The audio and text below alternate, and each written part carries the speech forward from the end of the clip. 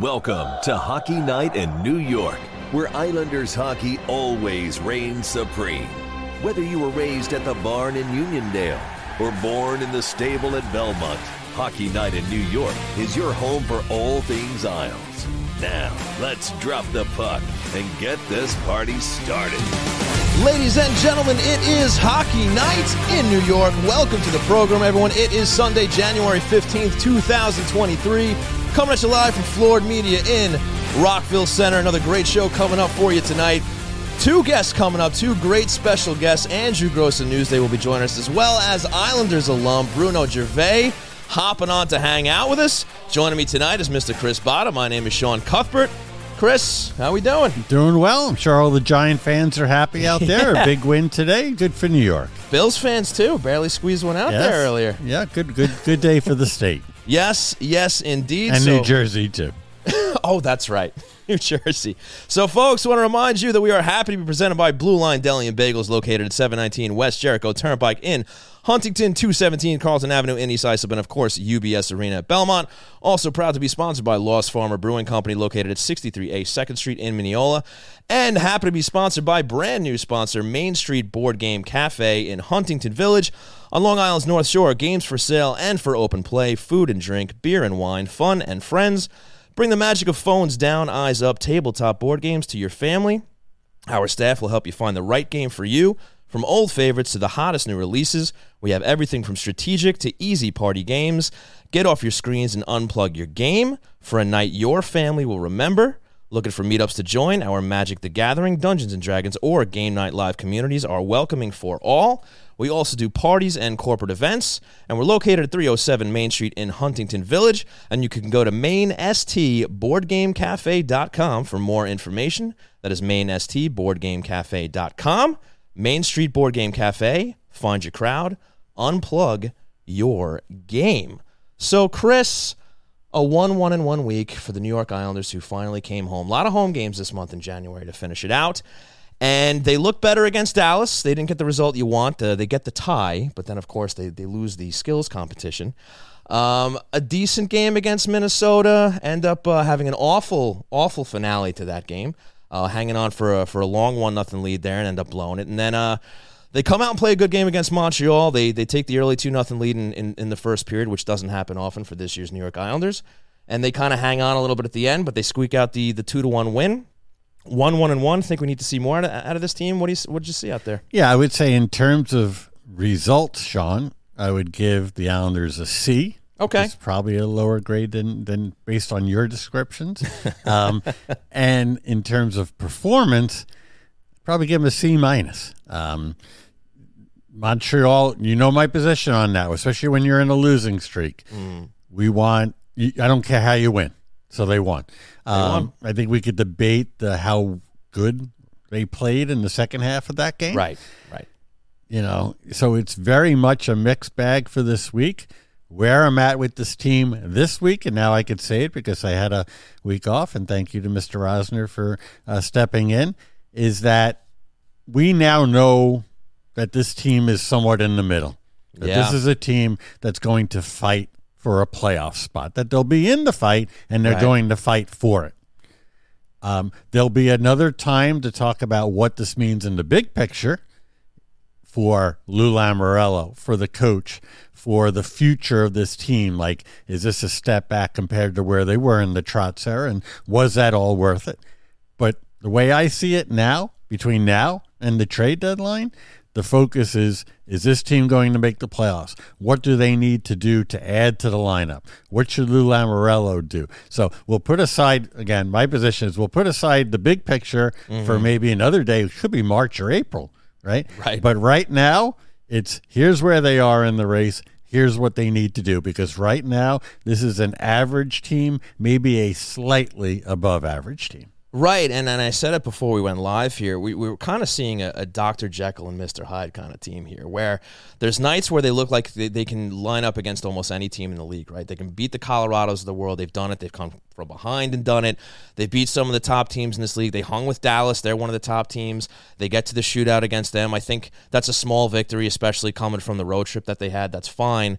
And then you have games against Arizona. You look at all these lost points, and I've been bringing this up periodically throughout the season, and this may end up being a year. Hopefully it doesn't come down to whether they get in or not, but let's say they even do get a playoff spot. You get to the end of April, the middle of April, when the playoff spots are all seeded, and you might say to yourself, man, if they had just lost a couple, they extended a couple of games past regulation, they might have had home ice. They might have gotten the 3 seed. You know what I mean? They might have gotten the first wild card. And it just seems like when they're closing out games and on the losing end, they can't do it, with that extra push to get to that final frame. And when they do, when they get to that shootout, it's not pretty. And I'm just not seeing anything special about them. There were times earlier in the season where it was like, all right, maybe they are back. Maybe they did. Yes. Maybe they did run it back. But now we're kind of in a stretch here of about 4 or 5 weeks where they've just been okay. Right. And again,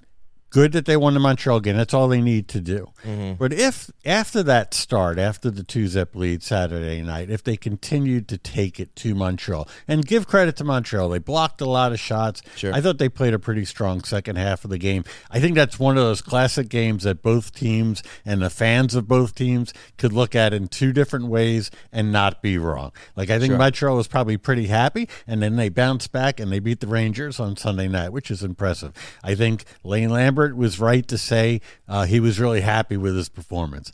But that said, it's a 2-1 game, 2-1 final, and it wasn't like, oh no, okay, now they're back. So they head into this game Monday night against Washington, and then it's just amazing to look at that schedule. I slide through. My thing is on the NHL app, right? So Wednesday, Boston, Yeah. Thursday, Buffalo, Saturday, then Monday. Like, it doesn't stop. It's relentless. This is fun. And to me, this is just like, we are on the path to the trade deadline to see what they do, to see where they stay in, what they do to stay in the mix. But I don't think this is a team that's going to run away with a playoff spot or fall way back too. So for me, Hockey Night in New York, whether I'm co-hosting with you or not, it's the 6-7 week run up to an exciting time around the trade deadline to see if they get in the tournament. Yeah, no question about it. This is going to be a big month for them. These games coming up are huge, especially starting with Washington tomorrow night. But we'll talk more about that. But right now we got a break because we got Andrew Gross of Newsday coming up. So, folks, I want to thank you so much for tuning in to twitch.tv/HockeyNightNY. And, of course, your favorite podcast providers are going to take that break. We'll be right back. Hey, Islander fans. You already know Blue Line Deli and Bagels is the best place to get your game day meal. And now you can get it at the game. Blue Line Deli and Bagels is proud to be featured in the brand new UBS Arena for all Islander games and live events as an official partner of the New York Islanders. Blue Line is also moving beyond Belmont, opening its doors at 217 Carlton Avenue in East Islip. So whether it's at the Islanders' new home, East Islip, or at the flagship deli at 719 West Jericho Turnpike in Huntington, all 3 locations are eager to greet you with their familiar friendly service and the best food around. So stop on in for delicious Bagel Boss bagels, hearty breakfast favorites, tasty hockey-themed heroes, freshly made smoothies, and so much more. And remember, you can always check out the menu and order online at BlueLineDeli.com. Blue Line Deli and Bagels. Our goal is to make you a hero.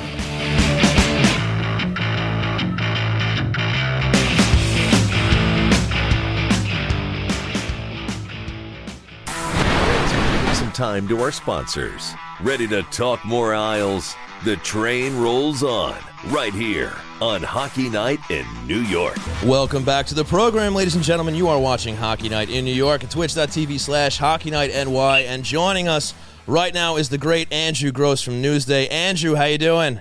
Yeah, I'm doing well. You guys got me now? Yes, we do. Appreciate the patience. Thank you so much for hanging out with us tonight. Big Giants victory, huh?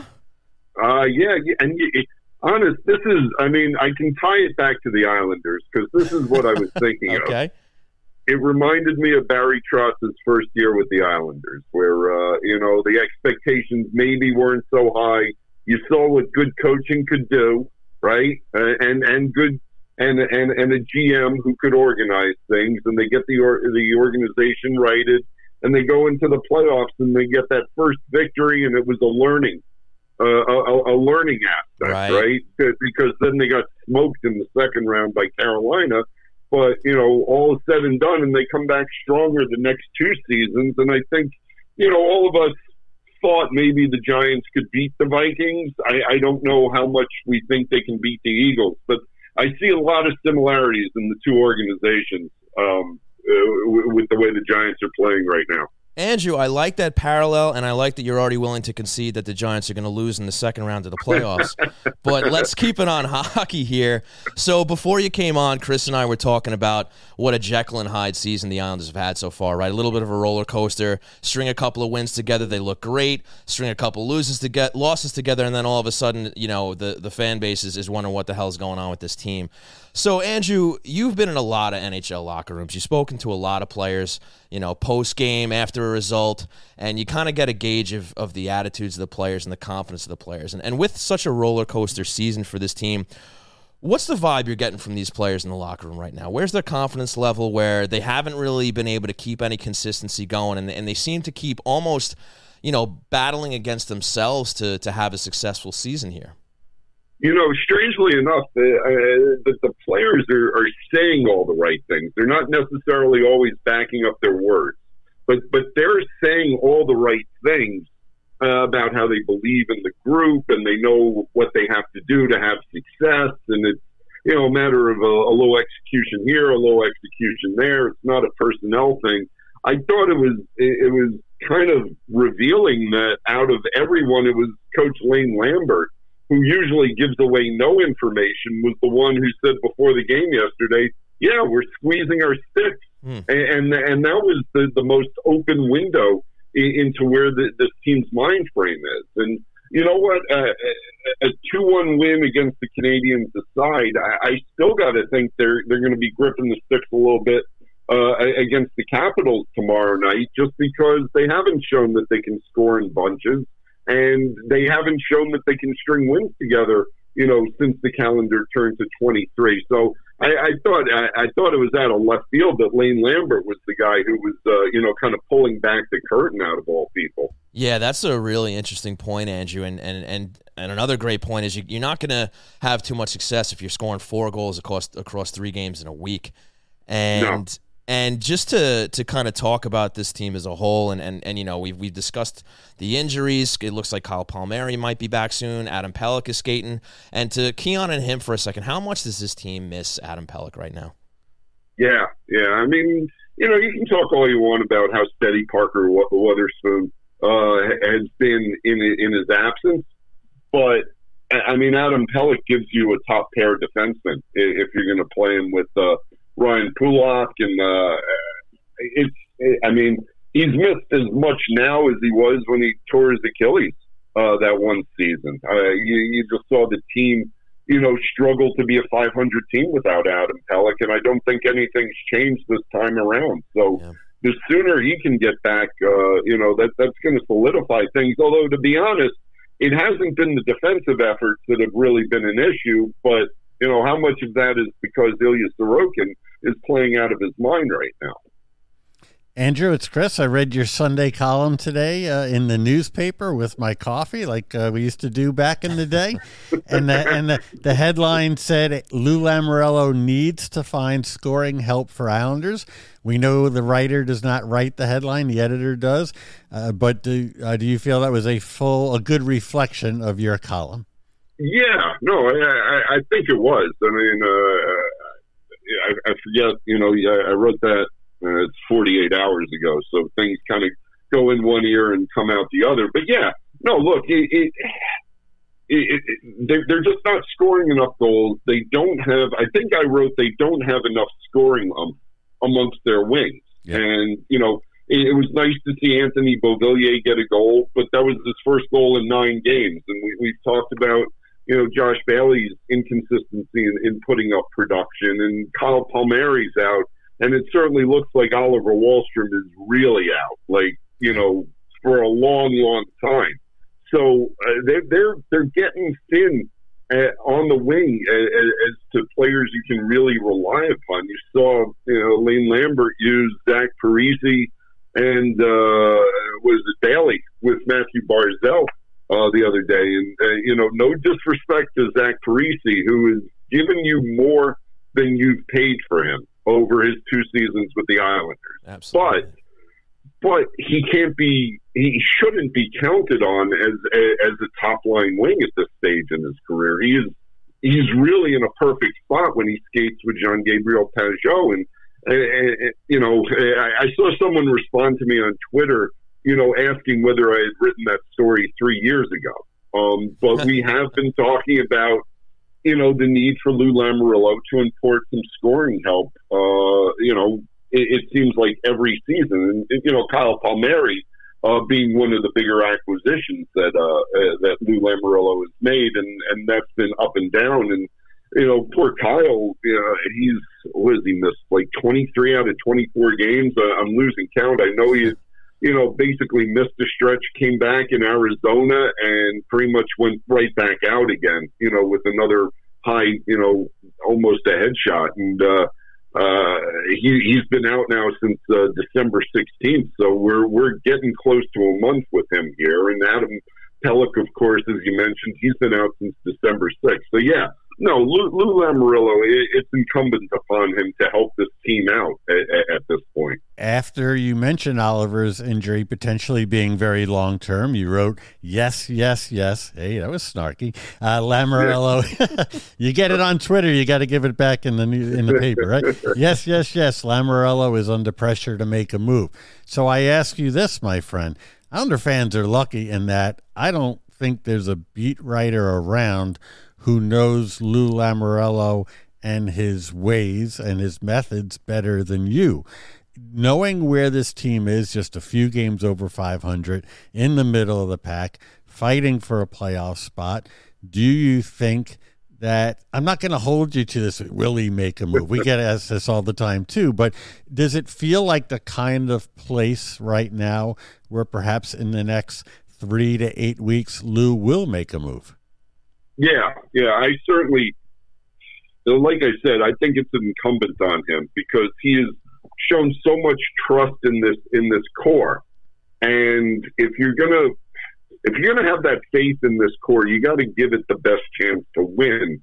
And right now, you know, even if they get into the playoffs, you know, they can be a dangerous team because they'll grind you down. But they're not going to be a dangerous team because they're going to, you know, skate you out of the rink. And to compete with the Carolinas and, you know, probably the Tampa Bays and Bostons, although, you know, strangely enough, I like the Islanders matchup against the Bruins because I feel like they can play physical against the Bruins, and that over a 7-game series, that'll wear the Bruins down. But the point is, against elite competition, the Islanders don't quite have all the cards yet to be put in that class. And also, look, I'm not casting aspersions here. This is an aging core at this point. You don't know how many more runs these guys are really going to have together. So it's incumbent on Lou to give this core its best, maybe last chance here. You know, even though a lot of these guys are signed long term, it's getting to that point where, you know, next season could be really the season where they age out, right? So I really think, you know, and Lou's going to tell you it takes 2 to dance and 2 to make a trade, and you don't want to sell the future for, you know, for maybe a short-term fix. But look, this may be the Islanders' best last chance for a couple of seasons. So if you're going to make a run, you're going to have to import someone. And not just scoring help, you might actually need a lefty shooting defenseman as well. And Andrew, last one to follow that up before we let you go real quick. To play devil's advocate, you made a lot of great arguments for why this team should go out and make a deal, right? And I think it's true. If they're going to need somebody if they are going to compete with the other teams in the playoffs. My question is, we don't know if they're going to make the playoffs. And there's a lot of chatter about already. It's well known how you know, thin the prospect pool is. They don't have a lot of guys coming up through the system. They've dealt their last 3 first-round draft picks. Is this something Lou kind of has to wait and see before it's even worth making a deal? Because God forbid he makes a deal, gives up more futures, and then they still fall on their faces and don't make the playoffs. Well, I mean, it could be a self-fulfilling prophecy, right? If you wait and see, you may be out of it. Lou doesn't believe in rebuilding, you know, so he wants to be in the playoffs this year. I'm not going to say his job is dependent on it, but it's getting to the point where he needs to be in the playoffs, really, for the long-term viability of his administration here, I would think. So I think Lou is going to think short-term, heading towards the trade deadline. And you know what? Probably the sooner the better.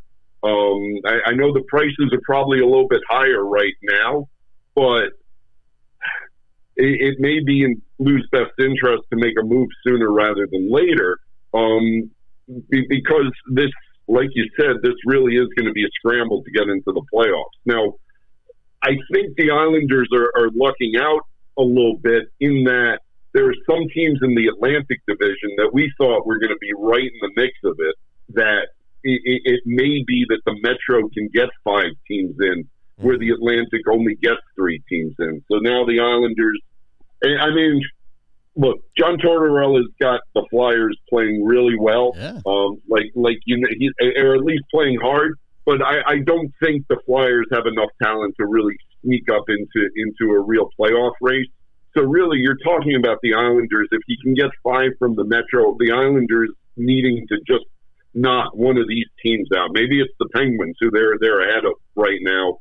They have 4 games against the Capitals. They have 3 games against the Penguins. I don't think anyone's knocking the Hurricanes or the Rangers or quite possibly the Devils out of a playoff spot at this point. But the Islanders just may need to knock that one team out. And so I don't think Lou's going to look at it as, this is something that cannot be accomplished. So that's why I really lean towards him, knowing that he absolutely has to help this core at this time. Well, Andrew, excellent stuff as always. Appreciate your time, especially pulling you away from celebrating your Giants' victory. Congrats to you. I am a Jets fan. I made that. I wasn't sure. I made that mistake. I made that mistake really early in life. So. Sorry, Well, then, congrats to Giants fans out there. What can I say? Better luck next year. But Andrew, always a pleasure. Looking forward to next time, and have a great rest of your night. Hey, Sean, Chris, always great talking to you guys. You be well. Have a great show. Thanks Andrew. So much. All right, folks. Great stuff from Andrew Gross. We're going to take another quick break. When we come back, former New York Islander Bruno Gervais will be joining us. We'll be right back. Miss the days of mixtapes and arcades? Love the taste of a bold IPA or maybe an ice-cold lager? There's a place where all of those magical things come together. Lost Farmer Brewing Company. At 63A East 2nd Street in the heart of Mineola, Lost Farmer combines a love of the 80s and a passion for quality beer to create brews that can only be described as gnarly, radical, and totally tubular. The retro vibe of the tasting bar will amp up your nostalgia, while the blend of both local and exotic ingredients amp up your taste buds. Beer not your thing? Crack open a can of cider or sip a Chardonnay on the extended patio. Order up from the snack menu. You can even bring your own. If you're more of a homebody, pick up a growler to go or order online at lostfarmerbrewing.com. And for all of Long Island's hockey fans, Lost Farmer created the delicious Stable Shaker American Lager to celebrate the newly built UBS Arena at Belmont Park. Whether you're at the stable for a hockey game, concert, or a comedy show, you can find Stable Shaker by can and draft around the arena. So raise a cup to the next cup with Lost Farmer Brewery, the future of Long Island craft beer. The train rolls on right here on Hockey Night in New York. Welcome back to Hockey Night in New York. We're live in Rockville Center, Long Island, and I'm really proud to be joined by the former Islanders defenseman, also Tampa and the Flyers, hockey analyst for RDS and 98.5 FM, Director of Client Relations for the Respect Group. Great job on that, buddy. And that is Bruno Gervais. Bruno, it's Chris Botto with Sean Cuthbert. How are you, buddy?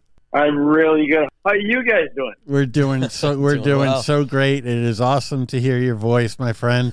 How are things going for you? You got a lot going on the analyst front with the family. Can you give the fans an update on how's life for Bruno Gervais these last few years? Busy for sure. I ended up finishing in Europe, in Berlin, Germany, which was phenomenal. So much fun. It was great.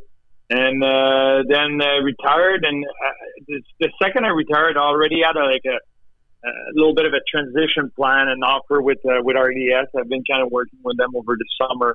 And I know, like Chris, you were a witness of that quite a bit, but I always got along well with the media, and always had a lot of fun working with them. So I kind of took that route a little bit, and it was good. It was a lot of fun, and I thought it was going to be a transition plan mostly, but ended up liking it even more than I thought. So I've been involved with RDS.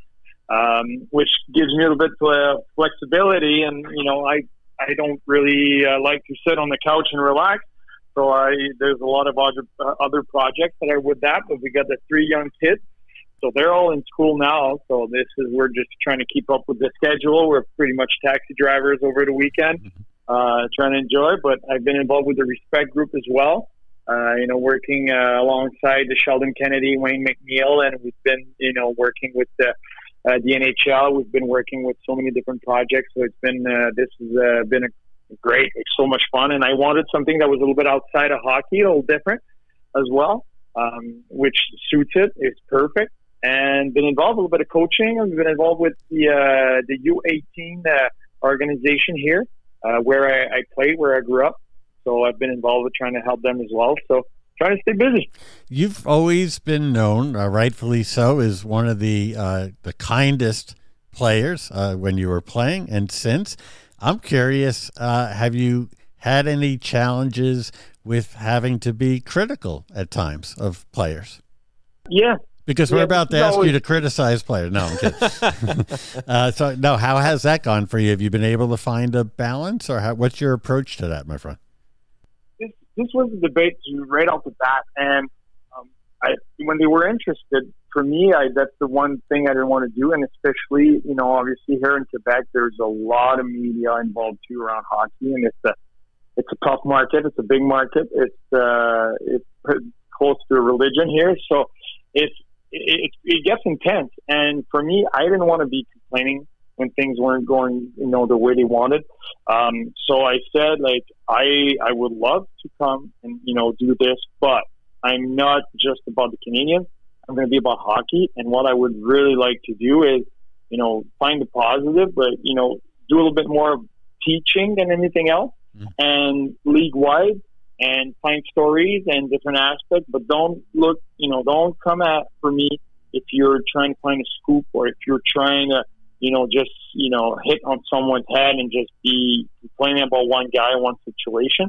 And they were all up for that. They really wanted to, diversify a little bit and be wider and brighter. So that's my point. And every time I do any type of analyze for the Canadians, the Sens, I do the Senators as well. I do the Rocket, the AHL team here in Laval for the Canadians. That's the angle I'm trying to bring. There's going to be a situation where obviously, you're expecting a little bit more of, a group of guys or a player or something like that, and that's going to happen. But nothing that the players don't know themselves. They're probably the hardest of everybody on themselves. So that's the angle I've been trying to bring, and I have a lot of fun doing it. And they've been really okay with that and open-minded about that. Really great. Hey, Bruno, Sean here. Thanks so much for joining us on the show. Pleasure to have you. So we're an Islander-centric show, so figured we touch a little bit on your career with the New York Islanders. Maybe you can just reflect a little bit about your experience playing for the Islanders, spending time on the island. And you got a taste of the playoffs playing for Ted Nolan in that 1 year. Maybe you could talk about that playoff series with the Buffalo Sabres, and maybe just reflect on that time with the Islanders. Well, for me, the Islanders, and Chris knows that as well, it's in my heart. It was really special. It was a special place. It was really, really, really hard for me to leave. It was my first heartbreak, but it was tough to go.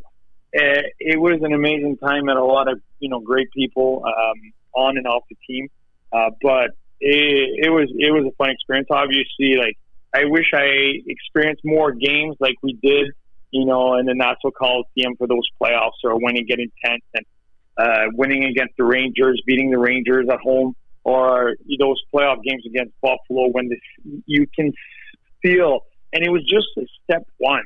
but you can see you can feel the city, you can feel like Long Island and the vibe. And, when you would get to the rink and the intensity, the emotion, the noise, the presence, with the fans and everything when we were there. So it's hard to imagine. Like, you're trying to picture like 3 more rounds and make it to the final and do that 4 years in a row. How crazy it must have been. But just to have a small sample taste of it, that was a lot of fun. That's fantastic, Bruno. And you mentioned that it was heartbreaking to leave the team, and I'd like to key in on that just because, over the years, Islander fans have been curious of whether, the Islanders are a destination, if it's a team that, players want to play for. And we typically hear stories like this, right? When there's players that leave the Island, they're upset to leave, they want to stay. What was it about playing for the Islanders and maybe being on Long Island that was so heartbreaking for you? What was it about that team that was so special to you that kind of made you want to stick around? Well, for me, it was obviously the team that drafted me. And I ended up going to my first camp. I was 18. And from that rookie camp, I was at rookie camp. And I was a 6th-round pick, right? So I go to rookie camp, and things went well enough to kind of convince Millbury back then to bring me to main camp. And I was like a dog in a bowling alley. Like, they had to put a chair for me in the middle of the room. They actually wrote my name on a piece of cardboard. Gervais, back then it was Scott Moon, I believe, and he didn't know how to spell Gervais. Like, he asked me, how do you spell Gervais? And my English was so broken that it was something that kind of looked like my last name, but it was that experience and getting there. And I ended up I remember that training camp having a conversation with Steve Sterling that told me that I made the team, and we were about, all we had to do is kind of get the negotiation, get a contract done, because it's my first camp. I'm 18, and ended up signing my contract on the day of my birthday, October 3rd. We had like a team event, a golfing event. I on that day signed a contract, sat at Charles Wong's table ate my first lobster on that day. I feel so sorry for the people beside me because they were just covered in lobster juice after that dinner. I was learning how to crack those open. But so for me, it's one after another of those kind of experience of like just being a young teenager, leaving a small city in New Brunswick to getting to New York. And then from there, I ended up going to, the training camp of Team Canada, tore my ACL there. They flew me right away to New York and got the surgery done there. I did the rehab there and then moved pro the next year when it was lockout year. So it's just all those spurs that you start building, you get to know. And then for me, it was just the one logo. Like for me, it was the Islanders. And then you go from, playing in the A to make it to the NHL, and you see some of those young guys kind of drafted after you. And I would do rookie camps, but now like I knew how to get around it a little better. So I took some guys under my wing. Then you build those relationships. And I remember when Jeremy Colleton got there, like Blake Como. Then you got those young guys coming up. I remember living in a house with like Thompson, Jackman, Bailey, Oposo. Wow. I remember having a meeting with Gartino and said when John Tavares got in, it was like, hey, help the kid out. Like he's a tremendous hockey player, great mind. Like, make sure we show him the ropes and stuff like that. So like those are the moments where you feel like it's not your team, but like that's the one team you have. It's the people that you're going with. That you went from Bridgeport to Long Island, and Chris Campoli was one of them. So you're building something, and then for me that first experience is I was never traded before. Like I was never traded in junior or anywhere else. So for me, like you get to one team and you're with them all the way. And all you're trying to do is make that team better. So right. There was nothing else in my mind than just doing it in Long Island. So when it went the other way, and for me it was good to have a fresh start, but physically the knee problems I was having back then and at that moment, and now I understand a little bit more what the fresh start and turning the page and moving on a little bit can be. But it was really hard when I realized it at the end of that season. What is it knowing firsthand, better than anyone, what it takes to make it in the NHL and to earn every shift, every game, to now look ahead a decade later, maybe even more than a decade later, and see your friends Matt Martin and Joshua Bailey still on the team? It's so nice. it's so impressive. I mean, it just, for like, especially Bailey that just ended up staying in Long Island the whole time. That's true.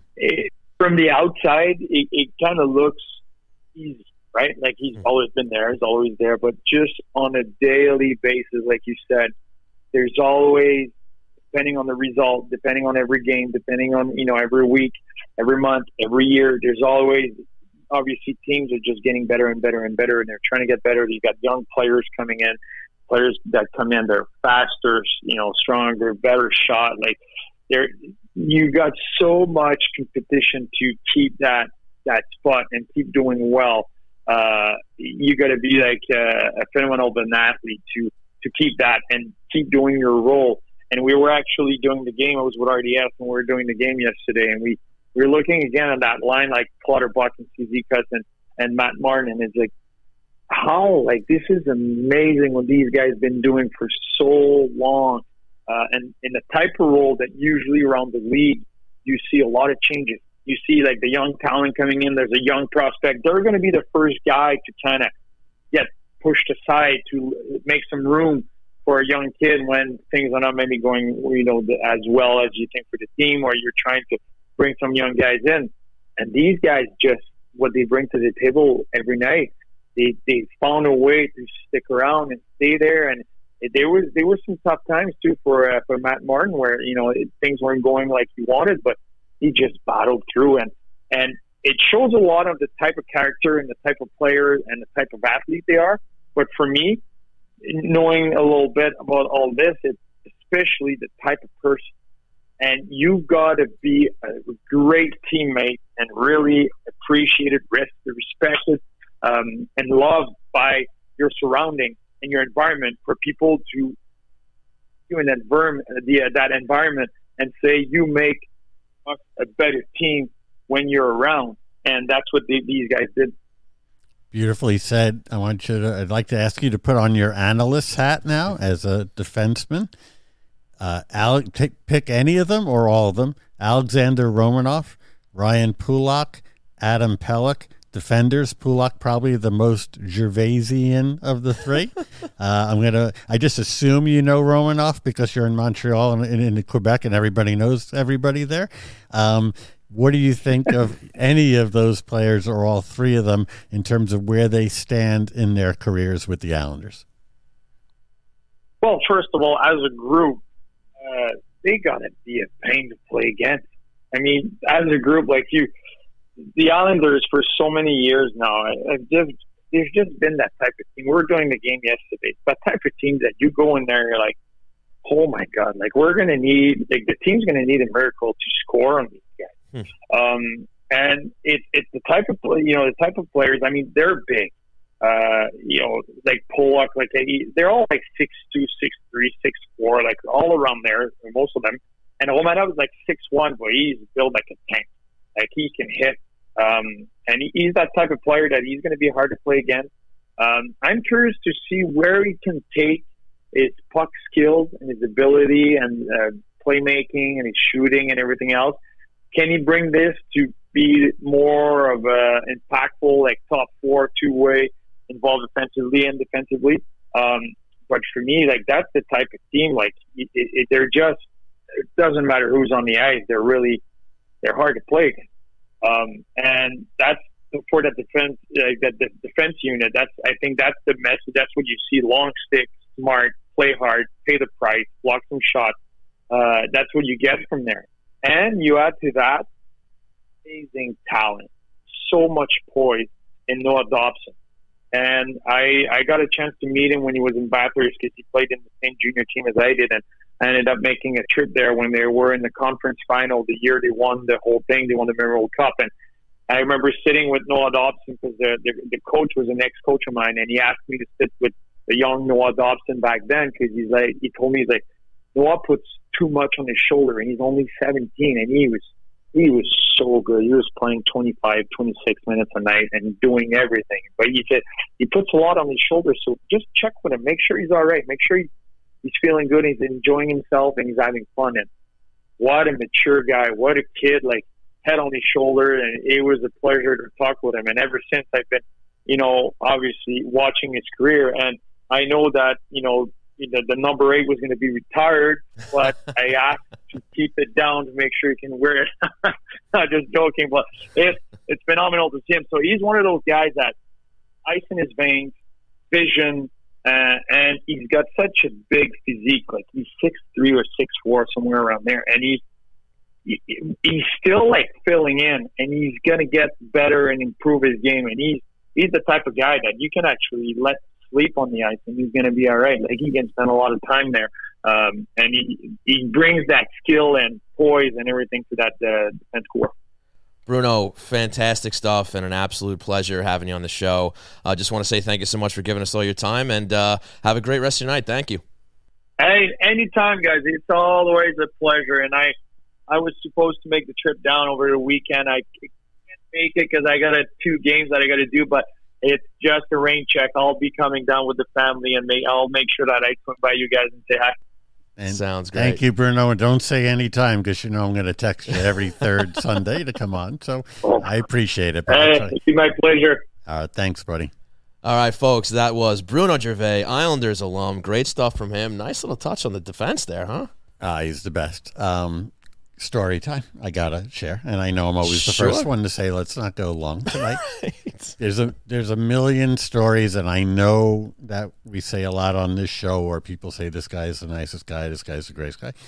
And there is nobody better than Bruno Gervais, and never will be. Wow. And not just there's his everyday kindness, and so much so that I felt as a staff when he was with us, and I had to be mindful of this too, but I wound up telling like our whole group, community relations, everybody, like, let's not, just because he's so available and gracious and kind, he's a hockey player. So we have to make sure we're not constantly utilizing his time and his friend Chris Campoli. But here's my quick story, and it relates to a time that you know well.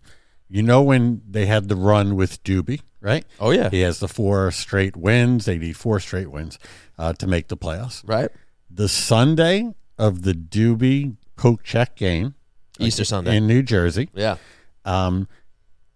My family and I were at Weill Cornell Medical Center. I have a son named Cole, who's 22 years old now and doing well, but he had heart surgery. He was born with some heart elements. The morning, that Easter Sunday morning, and this was arranged by a colleague of mine and led on the player front by Bruno Gervais. That morning, we received a package, and it was a little, and I know it's only 15 years ago, but it's going to seem like 100 technology-wise. It was a DVD player. It was literally like a single DVD player. Screen comes up. And there was a DVD in it, and we, with Cole and my wife, and we hit play.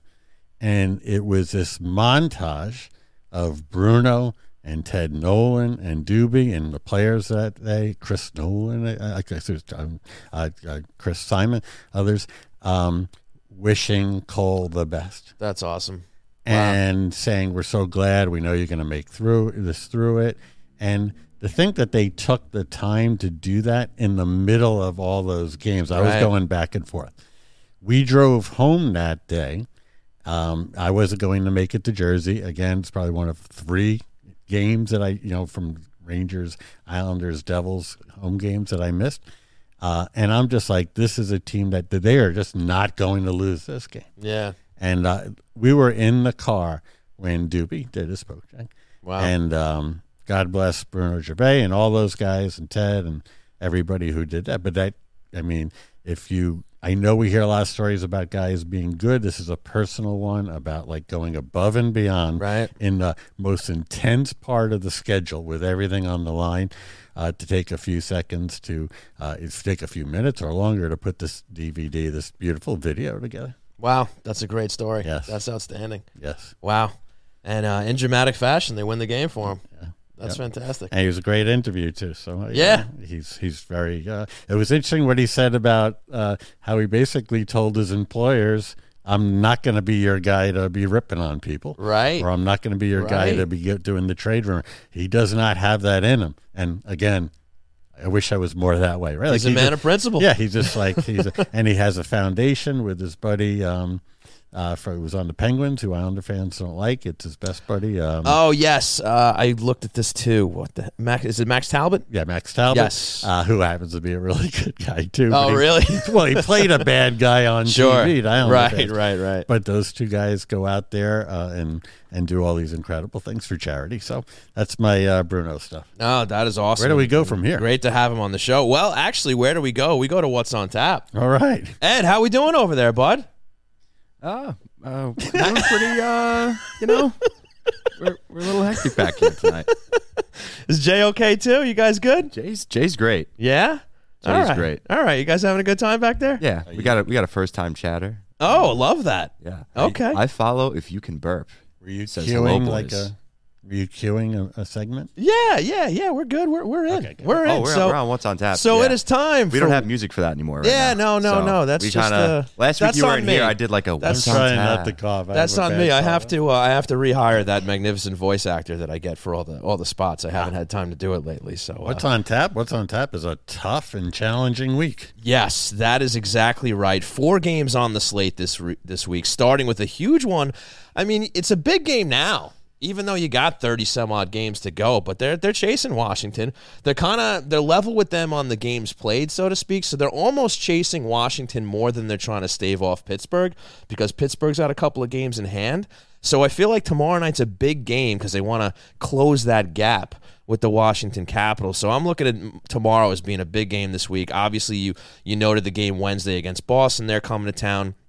And a team for the last couple of weeks that I'm saying do not sleep on these guys, the Buffalo Sabres. The Islanders are going into Buffalo, and they didn't come up earlier in this whole discussion with the playoffs, but I think the Sabres have to be considered here, and they might end up being a pain in the ass as you get later into the season. And then, of course, the Carolina Hurricanes on Saturday, another tough game. They're obviously leading the Metro. They're playing good hockey right now. I don't know how the Islanders are going to do against Boston. I don't think they're a big underdog in that game. I know people will expect Boston to win.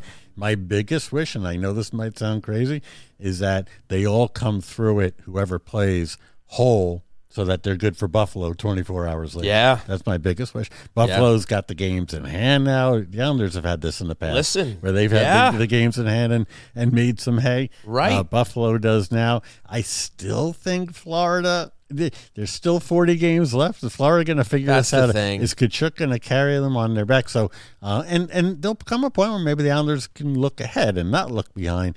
This week's going to give us a little bit better idea of where that goes. Yeah, I think this week and also just the rest of January is going to kind of let us know if the Islanders are going to be in the playoff mix or not, because, I mean, there is so much season to go, and that goes for all teams, whether it's the teams they're competing with or the New York Islanders. They have time to get it together. They have time to rattle off another 6-game winning streak or what have you, but right now they're just not showing as much confidence that that's going to happen. And on this narrative of the 7-8 week, actually it's March 3rd is the trade deadline, so it's still a ways away. But even though the players know that they could be playing themselves if they get better, so that Lou makes a move and that could lead to moves, right? But a lot of times it's like, whoa, we're going to get Bo Horvat. And by the way, and it's not just us or the fans, he mentioned Andrew Gross, dropped the names of a few players as well in his story today. Declare. In some cases, these teams are not much worse than the Islanders. In the West, there's a bigger gap. But like the Islanders, they don't get to, as fans, any of us, we don't get to say we want that guy or can we get that guy if the Islanders haven't done their part to earn being in the discussion. That's the point I was making with Andrew. I mean, yes, there seems to be a lot of pressure on Lou Lamoriello to add to this team, but again, I mean, how awful would it be if he goes and takes a run at somebody and they don't even get into the dance? So I feel like the team still needs to show him that they deserve that help. That he can say to himself and say to his team, "All right, guys, you earned it. You're looking good in the playoff spot here. I want you guys to make a run. I'm going to go out and get something for you." But if they continue to hover around 500 mediocre hockey, I mean, Kevin Kerr has ripped him to shreds on his halfway, assessment of the team, and he's not wrong. I mean, when you're playing up and down hockey, it essentially is mediocre, and they have to get back on another streak, and hopefully they get a little healthier. We mentioned Palmieri and Pelech. Hopefully they get back soon, and they can use some of this home cooking that they got coming up to go on a run. And if they beat a team like Boston, if they beat a team like Carolina, then all of a sudden, you perk up a little bit and say, hey, maybe they can do it. It reminds me a little bit of Garth Snow's first year as GM, and he made the trade for Ryan Smith, and we wound up getting in the playoffs, losing in the first round. But I remember hearing from friends the moment he made that trade, well, what if we don't make the playoffs? Right. We're not worrying about that. No, they were in a good spot when they made were in that a better spot. Yeah, much better spot. It was and the big question was, would they be able to re-sign him? Then it's a waste. But they gave up O'Mara, they gave up Nielsen. It wasn't the end of the world. Right. I thought it was a good attempt by Garth, and really no major harm there. No, without question. It worked out well. It was all Rick DiPietro's fault while they almost missed the playoffs. Hey. But that's a discussion for another day. Weekly Ricky mention. Got to do it. Okay, what's next? What's next is Hero of the Week. Eddie, cue it up, bro. All right, folks, when you hear this song, that means it's time for the Hero of the Week, brought to you by the Blue Line Deli and Bagels half-price hero, which this week is the Selly with grilled roast beef, sautéed onion, mushrooms, fresh mozzarella on a toasted garlic hero. Stop on into the Blue Line Deli and Bagels flagship Huntington location, mention Hockey Night New York, and get half off the Selly. Christopher Botta, I'm going to go first, and I'm going to let you know who my hero is, and I think we're on the same page here. But Ilya Sorokin, he plays all 3 games this week. Obviously, he only comes out victorious in 1. He earns himself the tie in the first game. I don't fault him at all for the shootout. There's bigger problems there on the other side with the skaters who go in and take shots. He played a good game against Minnesota. Yes, it went off the rails. I don't blame him for the goals that he let up at the end of the game. And he also has an excellent game against Montreal. For the week, a .954 save percentage, only 4 goals against. Hard to pick anybody else considering they only won 1 game. Hero of the week, Ilya Sorokin. Hero of the season. Yes. Honorable mention to the Bossy family. I thought they did a beautiful job with the tribute Saturday, and with his daughter and the illustrations and all that, and all the support for lung cancer research. It was really great. But Ilya, man, he keeps it going. I noticed after the game last night, a lot of the writers kept on asking Coach about Sorokin. I'm like, are they all writing their Sorokin features in the next week or so? Right. But he deserves it. He carries his team, and he's the equalizer. He gives you a fighting chance. Not only that, but he deserves better. Yeah. You look at his record sometimes, and it's funny. You see his goals against, you see his save percentage, and then you look at his record, and you're like, his record should be a lot better. So they play Monday, Wednesday, Thursday, Saturday this week. Which games does Varlamov start? I think you give Varlamov Buffalo on the Thursday in Buffalo. I think you go right back to Sorokin tomorrow. I think you got to give him Boston. And then Saturday against Carolina, as long as Sorokin had a good game on Wednesday against Boston, I say you go back to him Saturday. I 100% agree that that's what they should do. I wonder if that's what they will do. What do you think they'll do? We've been wrong assuming break out that crystal ball. Be brave. We've been wrong in assuming it's fine that it's always going to be Sorokin. So I don't, I think there's a chance they go with Varlamov tomorrow. Okay, I could see it, but we'll find out. Maybe tomorrow morning, maybe during warm-ups, but we'll find out eventually tomorrow. So there you have it, folks. That is the Hero of the Week. Remember, stop on in to the Huntington location, mention Hockey Night New York, and get half off the Selly. How's the chat going tonight, Ed? We're pretty busy. Yeah? Okay, we got some questions for Questions Brewing because it's time. It is time. Brewing. So why don't we cue that up? You're gonna do that to me? Yeah, buddy. Let's do it. Alrighty. Hit some buttons. Let's go. It's time for Questions Brewing, brought to you by Lost Farmer Brewing Company. All right, folks, thanks for hanging out with us in the chat tonight. Eddie, what do you got on Questions Brewing? This is funny. Jay is just he looks like he's having a good time. Yeah. Okay. All right. What do you Sorry, got? I'm a little under the weather, folks, back here. Is that right? And Had a bit of a late night. Out in the town, buddy? Out of the town. Okay. What town Well, you it made was, it, I though. couldn't tell you. Okay, fair enough. All right, so we'll start off with T. Boyle here. Okay. Do you see Aho getting waived when Pelech returns from injury? No. Tom, He asks this question frequently. look, they're very direct, and they're very, I love it, Tom. You throw out these interesting scenarios at us. I don't think Aho is going to get waived when Adam Pelech comes. I think they'll find a way to keep him up. Parker or Witherspoon will go back Yeah. to Bridgeport when that happens. Yeah, I think that's the What else you got? T. Boyle has another question. okay. To add on to that, does trading for Gostisbehere make sense for the Islanders? Possibly, yeah. Go ahead. Okay. I'm going to go with we know what he is, but yeah. Well, now that Adam Pelech looks like he's closer to coming back, I think it makes more sense. I thought it would have made less sense if it was kind of a decision to replace Pelech if he was going to be out long term and they need another defenseman, because Gostisbehere is known more for his offense than his defense, right? And you're not really replacing Adam Pelech with him. But look, if they want to bring in a guy who can add a little offense and on that decor, then yeah, I don't mind it. It all depends on what you're giving up. But look, I think we've learned that the defense has had a little bit of a tough time without Pelech, and they could probably even use a little bit of help with him in there. But then T. Boyle's next question is, who sits when they acquire Shane Gostisbehere? Well, tune in next week, Chris. Tune in next week, because that I'm not sure of. But maybe somebody goes the other way in the deal and it works out. Anything else? And I just want to make note that there's something we want to touch on before the end of the show after the questions. Go ahead. Sure. Mike 4652. Regarding injuries and how long players are out, do they always wait for them to be 100% before they let them back into the lineup? Yes, except for the playoffs. I would say almost all bets are off when it comes to the playoffs, and teams are never going to admit that. But the best example of that is when after a team loses and is eliminated from the playoffs, a day or two later, there's usually that press release saying, this guy is going in for surgery for his finger. This guy is going in for arthroscopic on his, it's crazy. But for the most part in the regular season, when it comes to Pelech, when it comes to Palmieri, who Andrew alluded in his column, he feels like it's a head injury. It was news to me. I guess I missed it until Andrew mentioned in the paper that Oliver Wahlstrom's now looking long-term. He's even speculated that it could be for the season. Oh, wow. I was slow to catch on to that. Forgive me for that. But to answer the question, 100%. I know they say something like the player will let us know when he's ready. It's the players and the doctors and the trainers. And when everybody's on board and the player's comfortable, he'll come back. And I have no doubt that's what's going on with Pelech. Should be back soon, though, from reading the leaves. Excellent.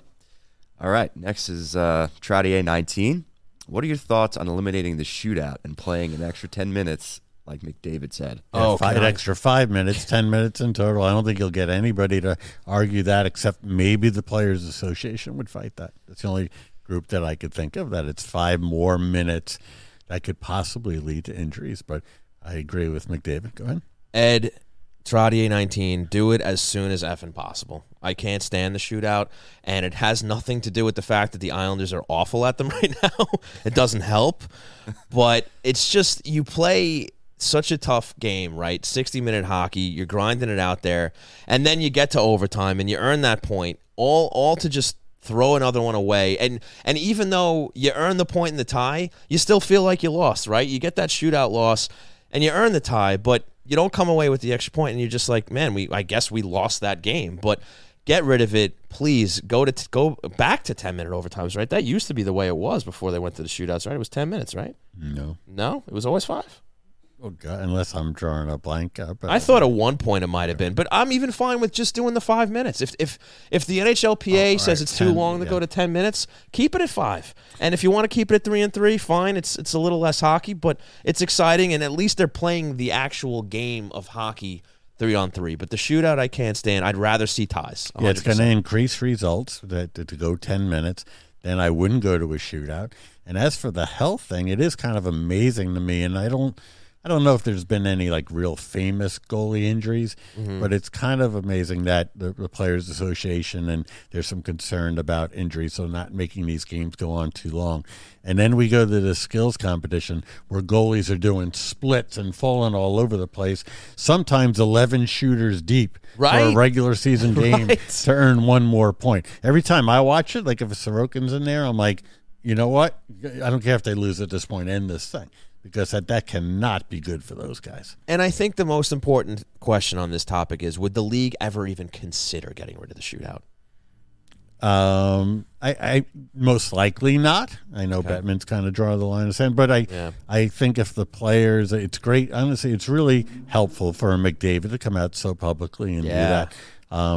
The excitement. I mean, I with the ESPN Plus, if I see a game that's going into overtime, I go to it. I know not every 3-on-3 is fantastic. Sure. It's always a bummer when there's a penalty, in my opinion. It always feels like a letdown, like we're losing out when they have to go to 4. But it's thrilling. If it went 10 minutes, it would be even crazier, and you're going to have even more results. So I'm all for it. Great question. All right. And Trottier 19. This is the last one I see of Questions Brewing, unless anyone else wants to get some in last minute. He says, should Lane Lambert be back next season? Too early. Yeah. But I can't guarantee that he will be or that he should be. He knows the drill. He knows the pressure that's on here. He knows the opportunity. It's not uncommon for that guy who succeeds, the great coach, to not last long. It's happened in Islander history several times. It's happened in Lou Lamoriello's history many times. So way too early to tell. Let's not kid ourselves, Sean. There have been times in the however episodes we've done of this Sunday show since the season started where we've said very complimentary things about Lane, and then not so much. So I think you got to give this time and give him the full season and then decide. Yeah, and I also think the general attitude, whether it's here in the studio or throughout the fan base, seems to be more of the quote-unquote blame is resting more on the shoulders of Lou Lamoriello and perhaps the players on the ice. And I think Lane has gotten a little bit more of a pass so far. Yeah, no question. We done with the questions, buddy? Yeah. All set? I have a bit of a question. When is Blue Line Deli going to make the Chris Botta on ciabatta sandwich?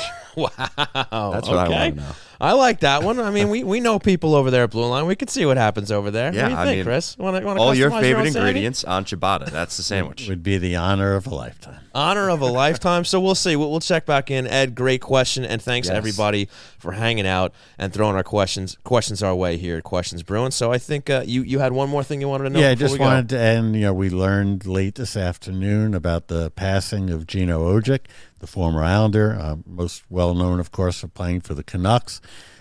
Just 52 years of age. Wow. Great guy. I've talked about this before on the show with a lot of the fighters who've come through. The Islanders, they were, as I've mentioned, we know they've had many years where the team was not good. And when you get these guys who are the instigators, not the instigators, the pugilists, the fighters, you sometimes wonder, like, how do they have it in their heart to stand up for teammates that they've just gotten to know in a season that was lost early? And Gino, just in a short time with the team, parts of 3 seasons, I believe, he stood up for everybody. He was fun to be around. He was accessible. I alluded to on Twitter taking him all the way down to ESPN for an ESPN2 back when they had their hockey show thing with Butchergrass. He was just so much fun. Sad. He'd been unhealthy for a while now. I don't know what the final cause of it was, but he's a player who came from nowhere and fought for every shift he had going back to juniors, and was a great player. He had his best friend was Pavel Bure. They were linked forever in the greatest of ways. And so our hearts certainly go out to Gino, his family, the Islanders family, the Canucks family, the Titans family, everybody who he touched. He was a beautiful guy to me personally, and I'm going to miss him a lot. And I know everybody will in Islanders country. Short time here, but big impact. Yes, very sad news and a great tribute by you, Chris, to him. And it's great that you got to know him. And you hear the stories as a hockey fan, what a great guy he was. And it seems like the guys who are throwing the fists are the ones who always get the credit for being the nicest guys. Even though they seem like the meanest guys on the ice, they're the nicest guys off the ice. He had the respect of everyone. He told me, I asked him about fighting. It was probably on that trip. And he said, I always fight for a draw. He didn't need to win big. He just said, I can't lose big. That's how I stay in the game a long time. If I occasionally come out ahead, and if you look at his fights, a lot of them were more like grappling. but he also had some skill too. He had some ability. There were times where both the Canucks and the Islanders, he'd be that guy you'd throw on the first line every once in a while for a shift or put in front of the net. And he just he loved life, and was a great friend to everybody around him, and he'll be dearly missed. Great stuff, Chris. And Gino Ojic, rest in peace. Yes. And that is going to do it for us tonight. So, Ed, cue up that music. Folks, I want to thank you all for tuning in to twitch.tv/HockeyNightNY. And, of course, your favorite podcast providers later on. A huge, huge thanks to our great guests tonight, Andrew Gostinuzzi and Bruno Gervais. Fantastic stuff from them. And, of course, a big thanks to our great sponsors, starting with Blue Line Deli and Bagels, located at 719 West Jericho Turnpike in Huntington. Check out BlueLineDeli.com. Also, a big thanks to Lost Farmer Brewing Company, located at 63A 2nd Street in Mineola. Check them out at lostfarmerbrewingcompany.com. And, of course, a big thanks to our newest sponsor, Main Street Board Game Cafe, located at 307 Main Street in Huntington Village. Check out mainstboardgamecafe.com for more information on them. Chris, where can we find you on Twitter? At Chris Bada NHL. Great stuff. You can find myself at Shawnee Hockey. You can find the show at Hockey Night NY on Twitter, Facebook, Instagram, and the TikTok. Folks, once again, if you enjoy what we're doing here, please tell your friends, spread the word, rate, review, subscribe. Appreciate all you guys hanging out with us live on Twitch, and of course, listening later on. For Chris Bada, my name is Sean Cuthbert. We've been Hockey Night New York. For Jay, for Ed, have yourselves a great rest of your night. We will see you next time.